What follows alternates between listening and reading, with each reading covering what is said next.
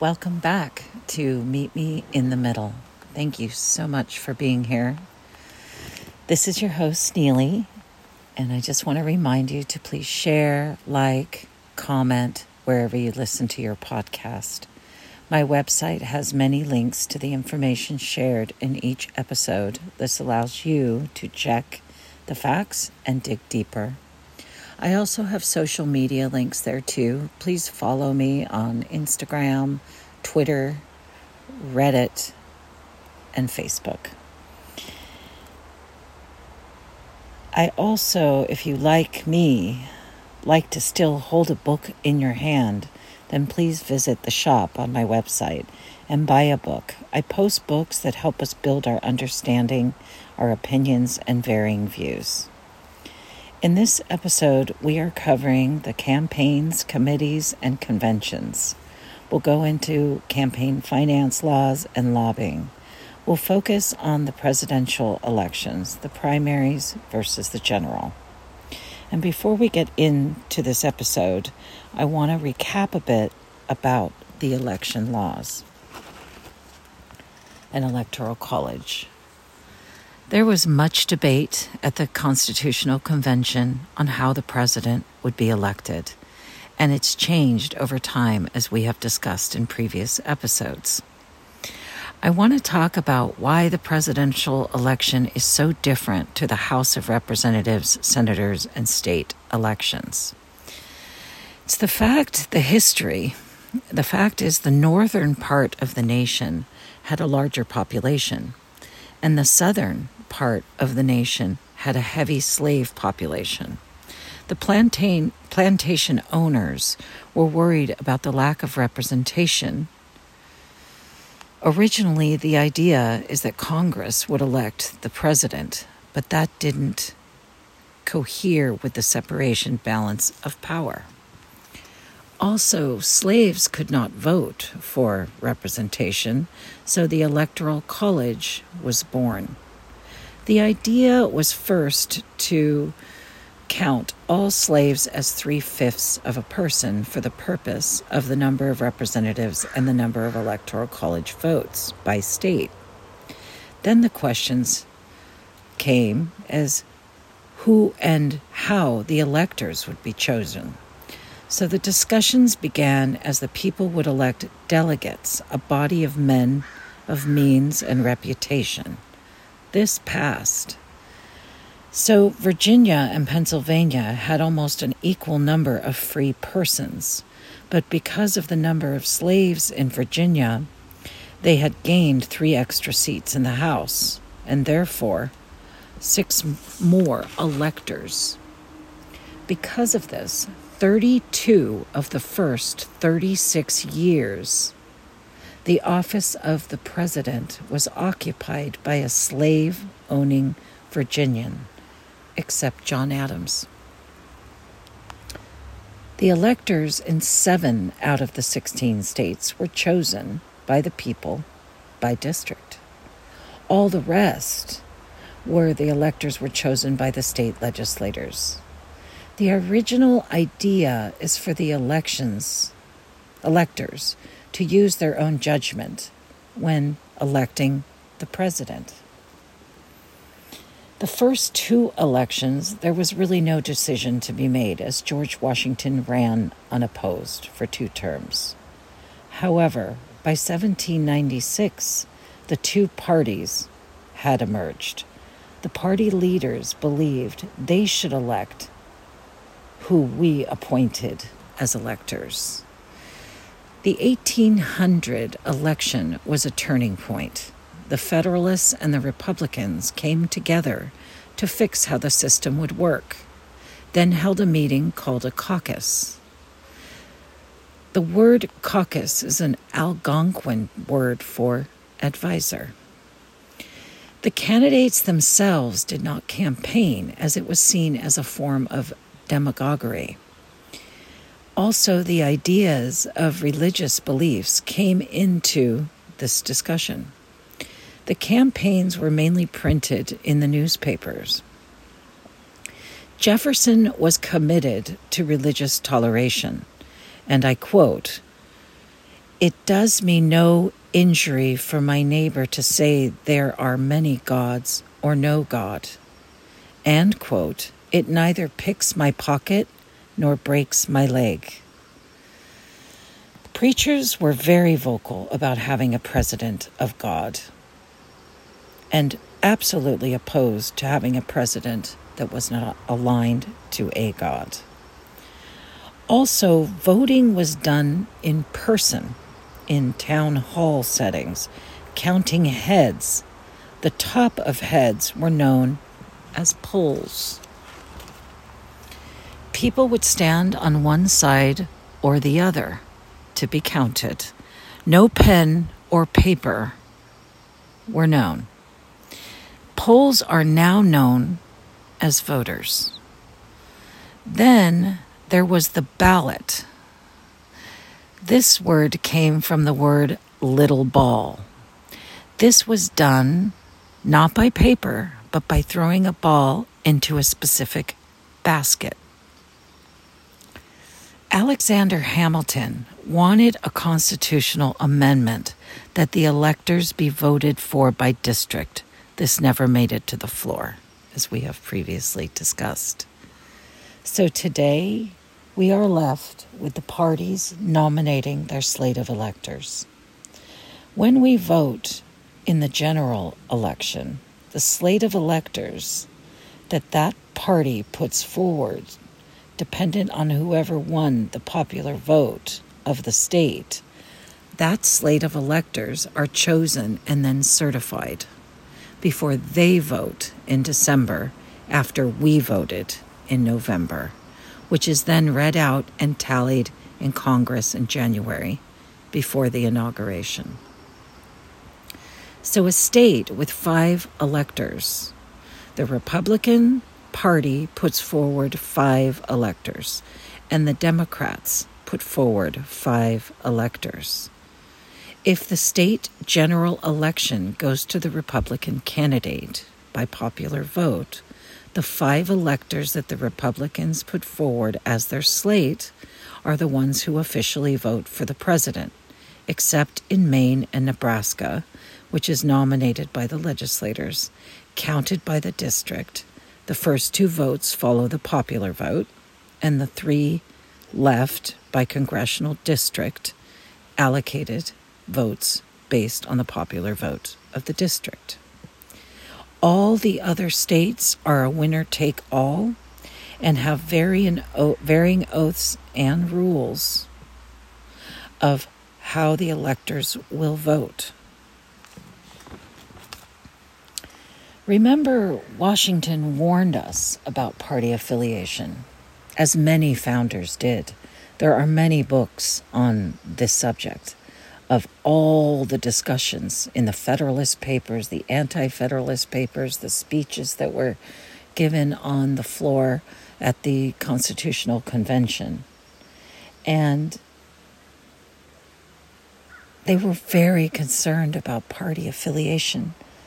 And now our elections are being run by the parties.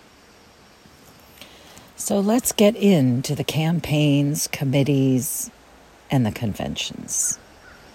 You can follow along on my website, findunityinthemiddle.com, under the episode resources section. All links are there, so let's get into it. Let's look first at the party platforms over time. There have been many parties that have been put forward for presidential elections. So let's talk about their platforms. The Federalist Party, their main platforms were about banking, manufacturing, urbanization, strong federal government, and support of industry over agriculture. The Democratic Republican Party's main platforms were states' rights, frontier expansion, republicanism, isolationism, civil liberties, support of agriculture over industry. The National Republican Party, which took over from the Federalist Party and the Jacobianism, was federally backed internal improvements of federal banks, business and industry, and protective tariffs. The anti-Masonic Party were all about ending the influence of Freemasonry over the state and U.S. politics, internal improvements, and protective tariffs. The Democratic Party of the 19th century, their main platform was states' rights, frontier expansion, opposition to abolition, manifest destiny, popular sovereignty, rights of the common American, low tariffs, big business, especially later in the century. The Whig Party was protective tariffs, internal improvements, and infrastructure, less centralized executive branch with limited veto power, national banks, and education reform. The Free Soil Party's platform was opposition to slavery's expansion into the U.S. territories, moderate tariffs to raise government revenue, subsidies on limited basis for internal improvements, and enactment of a homestead law. The Republican Party of the 19th century were focused on abolition, unionism, protective tariffs, industrialization and urbanization, banking, gold standard, temperance, civil rights, and antitrust laws. The American Party, which also were kind of known as the Know-Nothings Party, were all about anti-immigration, anti-Catholicism, prohibition, and unionism. The Constitutional Union Party was all about constitutionalism and unionism. The People's Party was anti-elitism, bimetallism, agrarianism, labor unions, and wealth distribution. The Socialist Party of America was about social democracy, labor unions, women's suffrage, wealth distribution, Marxism, opposition to capitalism, and fascism. The Progressive Party was about the regulation of business, lower tariffs, women's suffrage, workers' rights and protections, social welfare, and direct democracy.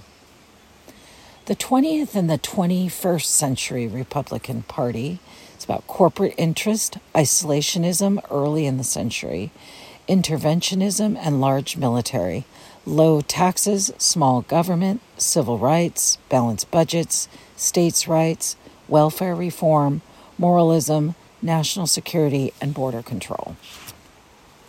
The 20th and 21st century Democratic Party is about antitrust laws, economic regulations, strong federal government, social welfare, civil rights, women's rights, interventionism, larger military, anti-poverty, labor unions, healthcare reform, gun control, and marriage equality. The States' Rights Democratic Party were about segregation, opposition to civil rights, legislation, states' rights. The American Independent Party. Ultra-conservative policies, states' rights, tax reform, religious freedom, pro-gun, pro-life, anti-gay marriage.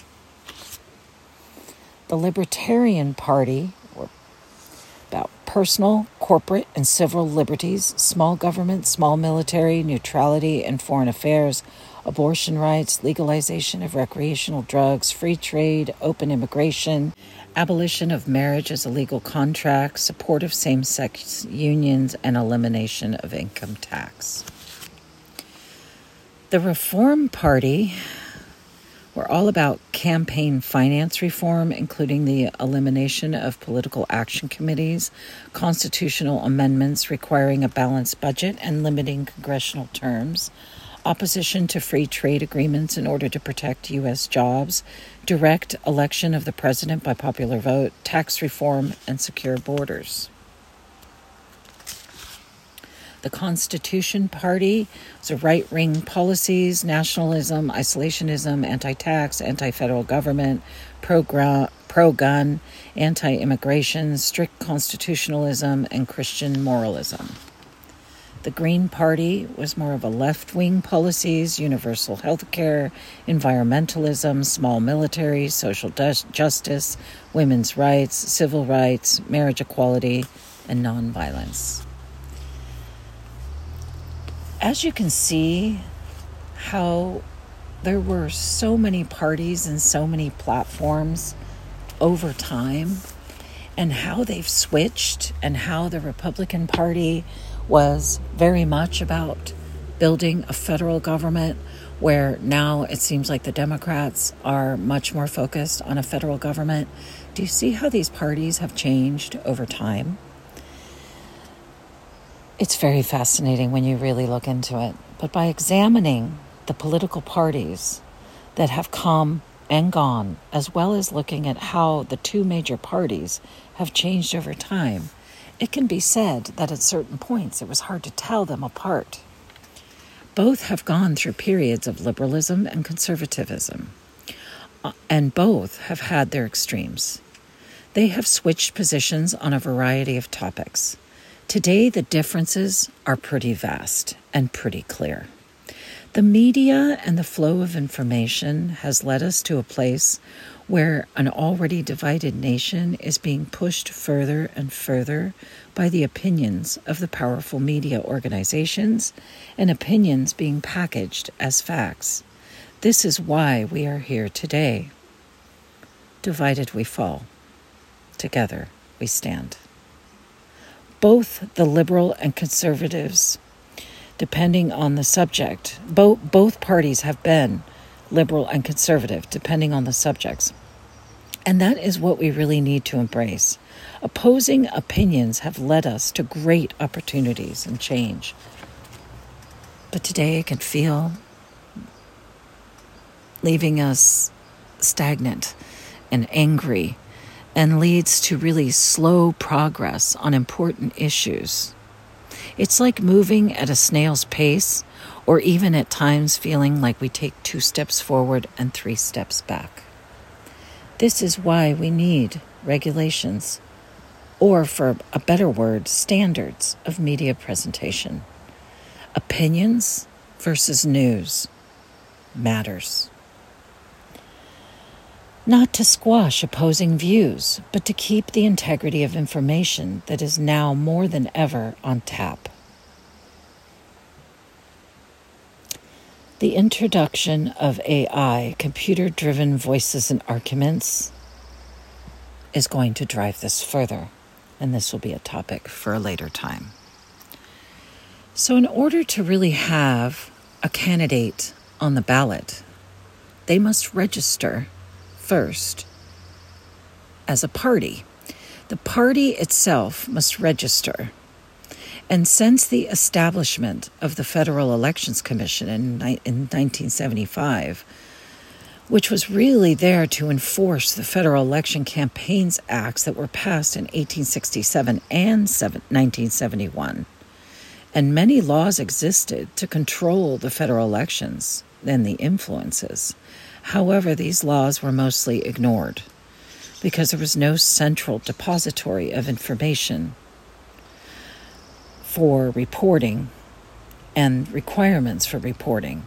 And so since 1975, the Federal Elections Commission became that depository and the overarching rules for how elections would be run and how information would flow about campaign finance and such. Limits and rules. A lot were repealed, implemented over the years, and a lot of this is being driven at a state level. So when a new party wants to register, they must register with the FEC. Once they raise or spend money over a certain threshold in connection to a federal election, they must register with the Federal Exchange Commission. However, if a party is only working at a state or local level, it does not need to register with the FEC, but it will need to follow the registration processes of the state. So party registration is the first point. Once the FEC grants active status to that party, then they have to follow all the rules and reporting requirements. Each state has their rules on ballot access, and it's important to understand these rules. They are vast and varying across the states. The rules are also different for how state elections are run versus federal elections. So looking at how the two-party system has taken control of the elections and the electoral college and the congressional mapping and so on. The power that they hold is why the founders were warning us constantly in the early years. There are 3 types of groups/activities that influence what candidates appear on your ballot. 1, lobbyists.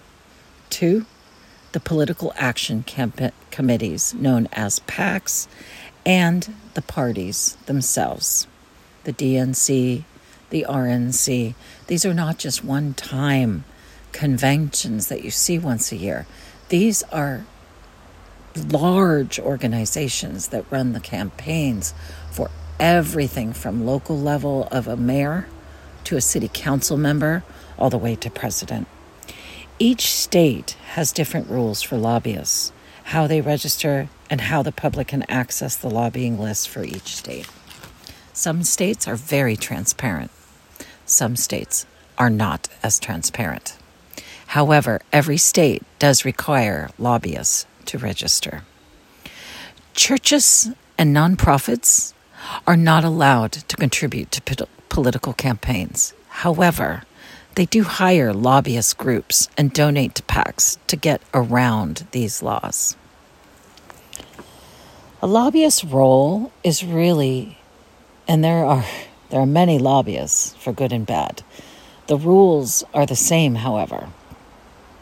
The PACs and lobbyists are in the tens of thousands. They all raise money. They hold fundraising events. They contribute to campaigns to boost their agenda with a candidate, with a kind of unspoken promise.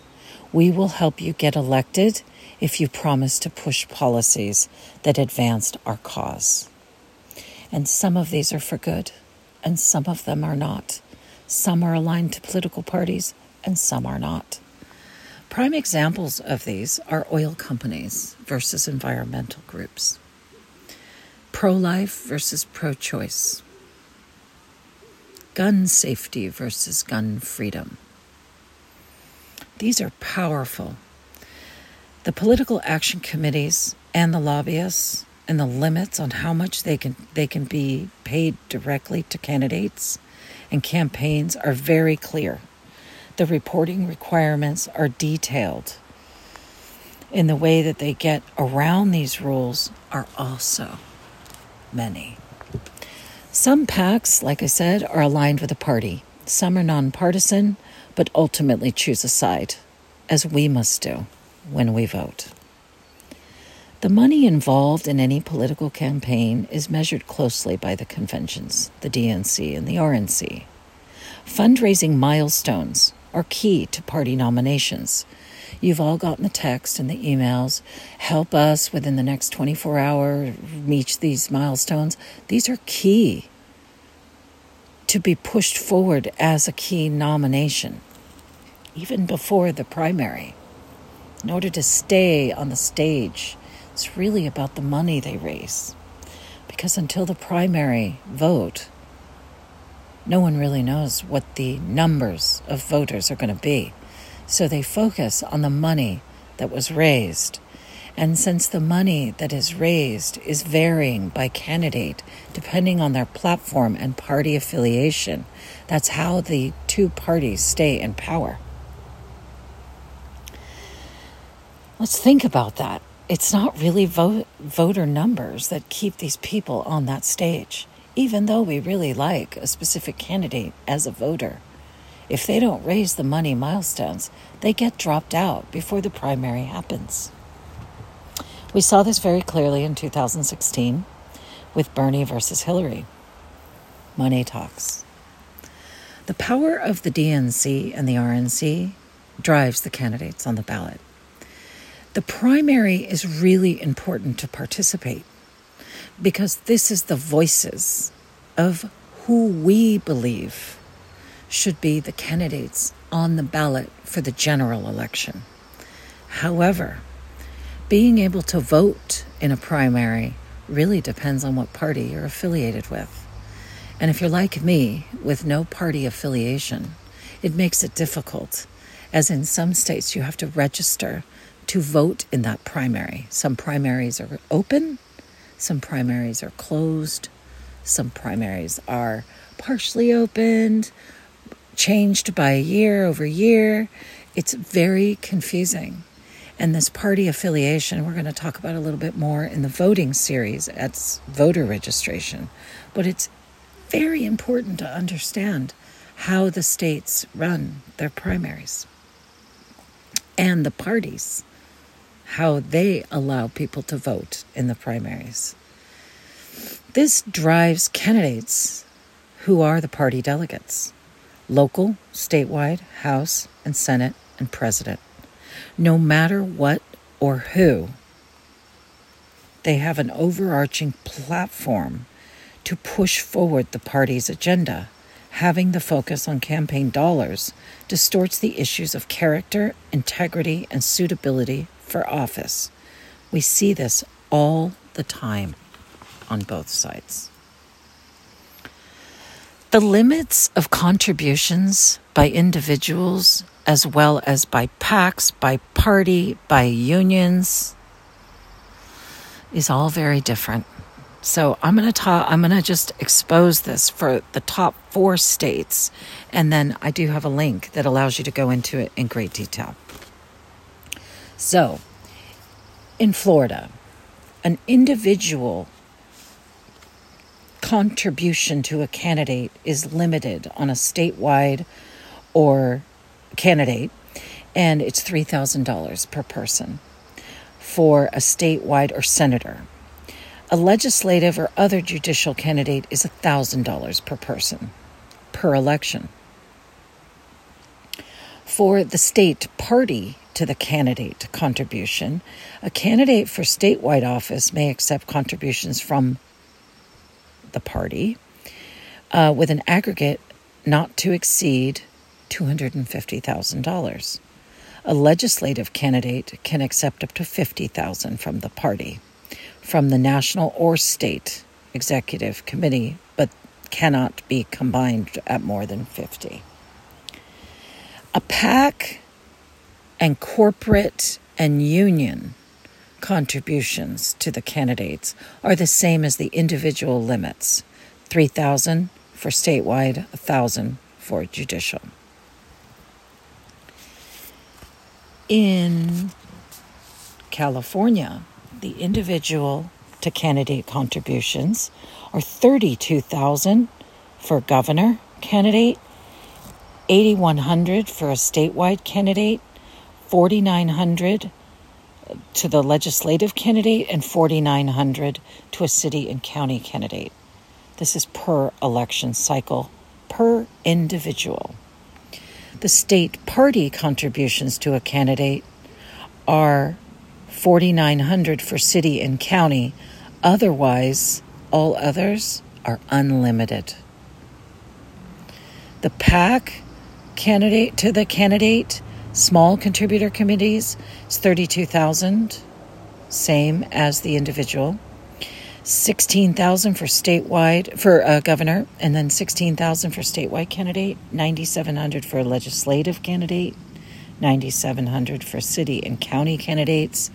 The regular PACs, the big PACs, it's same as individual contributions. For corporate and union candidate contributions, it's the same as individual as well in California. New York, very different. So for the primary, statewide is $22,000 for an individual contribution to a candidate. For a Senate candidate, it's $7,500 and $4,700 for an Assembly candidate. Family limits apply also in the primary.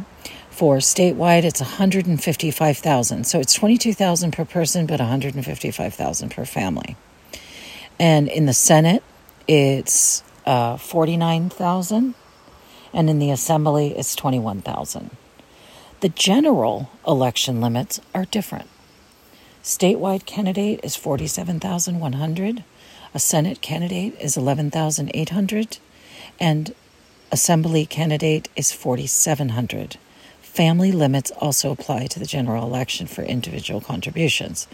So a family can contribute no more than $310,000. For a statewide candidate, a Senate candidate is $60,000, and an Assembly candidate is $26,000. These amounts are per election cycle. In New York, the state party to candidate, it's prohibited in the primary election for any money to be paid or contributed from a state party. However, it's unlimited in a general election. For the PACs, it's same as the individual limits. For corporations, it's same as individual limits with exceptions. Corporations are limited to $5,000 per year in aggregate contributions to New York State candidates and committees per year. Candidates may accept corporate contributions of up to $5,000 annually during each election cycle, as long as the total from a corporation does not exceed the election cycle's regular limits on individual contributions, does not exceed $5,000. Unions is the same as individual limits. Texas. Individual is unlimited. State party is unlimited. PAC, unlimited. Corporate, prohibited. Unions, prohibited. As you can see, the differences of how campaign finance is managed in each state is very different. And considering that the conventions are looking at fundraising dollars as a major reason for keeping someone on that stage as a potential nominee, with states that have unlimited fundraising, you can see how quickly this can grow on a candidate level, at a convention party level. The party's power has been a problem for centuries. The founders saw the danger and warned us, but we have allowed this to become the norm. And just because it feels irreversible, it is not. This whole podcast is about shedding light on how it was designed, the history of change, and how it's run today. Candidates did not campaign in person, as this was seen as demagoguery, and now this is blasted on TV, social media, day in and day out. Lobbying laws and PACs and conventions have driven the divide even further. The fact a candidate for president or any candidate has first to pledge allegiance to a party is where this has really gone wrong.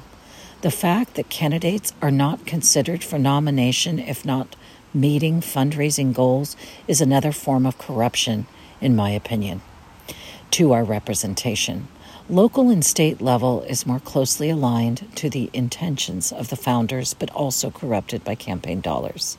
However, not as much as it is for presidential nominations. This concludes this episode. The next episode, we're going to talk about voting registration, voting rights, primary versus general election night, and electoral votes. Thank you so much for listening, and please visit my website. Please connect with me on social media. Look at your state laws. The more we know, the more we grow. We have the power. The structure supports us, the people. If we want change, we must dilute the power of the party and take back the power to the people. Until next time, meet me in the middle. That's where I'll be. Thank you for listening.